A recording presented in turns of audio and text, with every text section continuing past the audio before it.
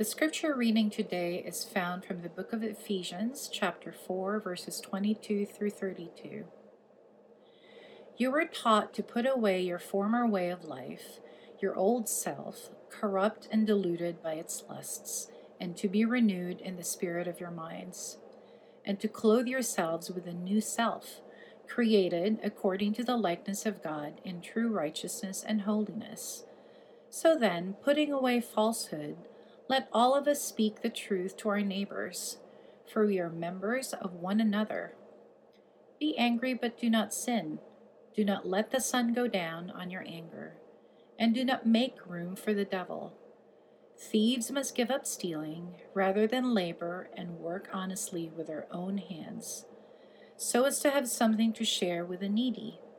Let no evil talk come out of your mouths, but only what is useful for building up, as there is need, so that your words may give grace to those who hear. And do not grieve the Holy Spirit of God, with which you were marked with a seal for the day of redemption. Put away from you all bitterness and wrath and anger, and wrangling and slander, together with all malice, and be kind to one another, tender-hearted, forgiving one another, as God in Christ has forgiven you. This is a word of the Lord. Thanks be to God.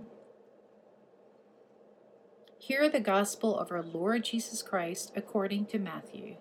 Glory to you, O Lord. You have heard that it was said to those of ancient times, "You shall not murder," and whoever murders shall be liable to judgment. But I say to you that if you are angry with a brother or sister, you will be liable to judgment. And if you insult a brother or sister, you will be liable to the council. And if you say, "You fool," you will be liable to the hell of fire. So when you're offering your gift at the altar, if you remember that your brother or sister has something against you, leave your gift there before the altar and go. First, be reconciled to your brother or sister, and then come and offer your gift. Come to terms quickly with your accuser while you are on the way to court with him, or your accuser may hand you over to the judge, and the judge to the guard, and you will be thrown into prison. Truly, I tell you, you will never get out until you have paid the last penny. This is the gospel of the Lord. Praise to you, O Christ. Let's join in prayer. Our Father in heaven, we ask that you would meet us in these words of Scripture, that we would know how we might apply them to our lives and how we might be a people that inhabit things that Jesus teaches us. So meet us, we ask, in Jesus' name. Amen. So we're in the midst of our sermon series on the Sermon on the Mount that we've called The Politics of Jesus, as we begin to think about his imagination for the world and for the kingdom that is coming in him, the kingdom of heaven that is near us. And so naturally, last week we saw that Jesus begins to talk about the law. And he says, I haven't come to abolish the law or to abandon the law, but rather to lead to its fulfillment.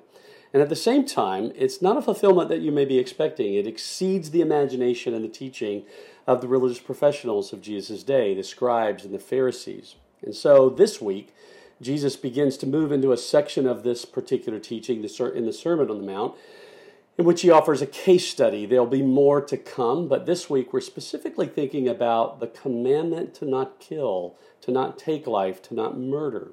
And so this is that famous section where Jesus begins to utilize that phrase, "You've heard it said, but I say to you," type statements. And here he begins to reflect on this commandment against murder. And he seeks to expand our imagination to far more than the outer boundary of taking the life of another, to all of the interior ways and all of the overlooked ways and all of the tolerated ways then and now that we actually live in a way that is dismissive of our brother, our sister, our neighbor. Jesus mentions three things specifically, right? It's not an exhaustive list. We shouldn't treat it as an exhaustive list, but we should see that he's moving our minds to think in a new direction and a new shift toward this other space with regard to this commandment. Specifically to think about anger or our use of insult in the way we interact with one another, or dismissive name calling. Here he specifically references, don't call your brother a fool. And he's not so much thinking about, I don't think, this honest effort to discern whether someone is a wise character or a foolish character, but rather name calling that moves beyond the possibility of reconciliation. In other words, it's a way in which we give up on someone. It's a way in which we diminish their personhood and their agency. And it's oddly and sadly something that is quite tolerated in our society, and specifically in American politics, much to our shame. Jesus may be pulling threads out of the Beatitudes, I think, as we look on these case studies. It's interesting to think about the interconnectivity of the sermon itself, right? So think of his statement about blessed are the peacemakers, or blessed are you when you hunger and you thirst for justice. Here, Jesus begins to work some of those ideas into this teaching on murder. Are you dismissive of others, or are you a reconciling peacemaker, someone that's hungry for justice, we might say? Where do we apply this, or how do we think about this? Most obviously in our everyday relationships, right? Those relationships closest into you, your family. Those relationships in the next circle that you're interacting with, friends and neighbors and colleagues in the workspace. All of these are places of real, lived, interpersonal relationship. Are there places where we struggle with one another, or we're alienated from one another? Jesus seems to be urging us to think about these spaces of life. He invites us to think about all of these hidden parts of ourselves, the rubble of our own relationships. Maybe think about the way you roll your eyes at someone when they've repeated something. Maybe think about the way you're tempted to write someone off. I think about my inclination to sort of indulge in insult occasionally, or to think dismissive thoughts of other people, or to pigeonhole someone as I sort of place a label or a name on them in some way, a name that they perhaps can't escape from, even in my own judgment, right? We have these ways of interacting with one another, and it was common in society then, it's common in society now, but these are ways in which we live abusively toward our neighbor and not in love. These are the kinds of things that Jesus begins to pull into the frame of murder, and they are sadly tolerated behaviors in our lives personally, but also publicly. So clearly Jesus has in mind the interpersonal space that we interact with. But I think it's fair to say that he likely has far more in mind, not only our interpersonal lived spaces of relationship, but the way in which we participate in institutions within the society in which anger and insult and name-calling and, yes, murder are sort of embedded in those institutions. These are things and ways of being and relating to neighbor that get woven into the aspects of the social life. I'm reminded of a comment that the sociologist Peter Berger commented about culture, that we easily understand that we have a role in making culture, in creating things. Indeed, from the perspective of faith, we believe that God has made us to act into our world. But Berger observes that culture also acts back on us. In other words, we are created by it as much as we create it. No one is a self-made individual. Within the realm of discipleship, we're simply asking questions of who is teaching you how to live life, and who is structuring a way or a path in which you might live life. God has made us to extend ourselves out into the world that we build out and we create.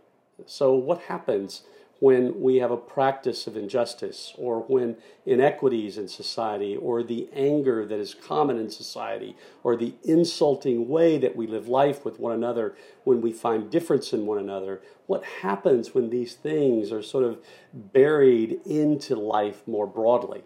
The way we police, the way we relate to money, the way we think about educational institutions and the way they operate, and so on and so forth. Across every sphere of life, we could begin to sort of inquire about the institutionalization or the way in which some abuse is systematized in culture itself. Jesus isn't simply talking about individuals, But remember, he's speaking to a community about a kingdom, about a commonwealth, in which these dehumanizing ways of relating to neighbor were embedded in the society of Israel then, and I think even in our own society now. Jesus wants us to understand that in the kingdom that has come near, these institutionalized forms of injustice are rooted out of the world that is to come in him. All institutionalized forms of inequity and injustice, racism, white supremacy, are legitimate topics to explore when we come into Jesus' teaching about the law, specifically here around murder. So how important is this topic to Jesus? Well, it's important enough to call off worship, which ironically we have done this morning because of snow. And in a certain sense, we have throughout this period this year in which we've been invited to sort of imagine and understand the problems of something like institutional racism. We are calling off worship week after week after week because of the pandemic. Jesus wants us to think about the priority of reconciliation over our places of alienation. Here he gives us the illustration of someone that has come to Jerusalem, to the temple, as a part of their covenantal obligation to worship God. So you've made preparations for the trip. Maybe it's been a long distance. Maybe it's taken you a few days to get to worship in this particular context. And you've shown up in the temple courts, sacrifice in hand, or at least you're in the process of getting it in hand. And Jesus says, what happens in that moment if what comes to your mind in that space, that you're not reconciled with someone? Jesus says, leave your sacrifice, leave the temple, and go be reconciled to your brother. Our life with our neighbor is the context of our greater worship of God. These things go together. One of the harder parts of Jesus' teaching as he highlights the importance of reconciliation is this gesture toward hell here, right? Specifically, he's using the valley of Gehenna, or the fires of Gehenna, come to mind. This is the smoldering sort of garbage dump outside of Jerusalem. I don't think Jesus is trying to scare us into the kingdom or to scare us to get our anger and insults and murderous hearts in order. This isn't even the kind of tactic that maybe someone from a previous generation would have sort of laid upon you as you got older and they realized you'd not yet taken your faith seriously. This isn't trying to scare you into heaven because of your fear of hell. Rather, God is reminding us here of ways in which he's for us. Think about it this way. God essentially says, or Jesus rather teaches here, that this subhuman way of interacting with our neighbor, this life that is driven by anger and driven by insults and dismissive labeling, names and murder itself, these things are only fit for the garbage dump. They're destined to burn up. Now, that's only a negative commentary if you happen to be a person who's into name-calling and insulting others, living with unresolved anger, not looking seriously at these things in our lives and our hearts, these roots of the problem of murder, or actually taking the life of another. So what do we do? Jesus says, prioritize and practice reconciliation. Go and be reconciled to your brother, your sister, your neighbor. And in this space of honoring someone else's experience, honoring their truth, we could even say, we open up space in our own lives in which they might experience the God who sees, who hears, who cares, who loves. It often will involve confession, humble confession, right? Listening to the point that we can enter the experience of the other, of how they've experienced us perhaps. Owning our part in the failure of that relationship, owning what we've done and owning what we've left undone. All the things that we do that create the wrong that has come to our imagination in this place when we would worship God, when we realize we're alienated from our brother, personally or even institutionally. We do this because God is a God who is reconciling. He is the God who becomes poor, who is meek, who is peacemaking, who is justice hungering. And so we seek to be like him because we experience him relating to us in a reconciling way. In Jesus, we find a God who receives the brunt of human anger, envy, hate, dismissiveness, injustice, and insult, all culminating in his own wrongful death. It is certainly a mystery, the death of Jesus on the cross. But in that strange and dark moment on the cross, Jesus has reconciliation on heart and mind and on his body itself. Father, forgive them. They do not know what they're doing. Some of the most beautiful and reconciling words that have ever been mentioned. God is lovingly and empathetically aware of our lack of awareness, that we don't even get how alienated we are and how alienating we are. In our ignorance, Jesus asks that we be forgiven, even as he finishes the death that is set in motion by his unjust death sentence. It isn't a scene that should make us feel bad or should even make us feel shameful or like we owe God in some tit-for-tat way.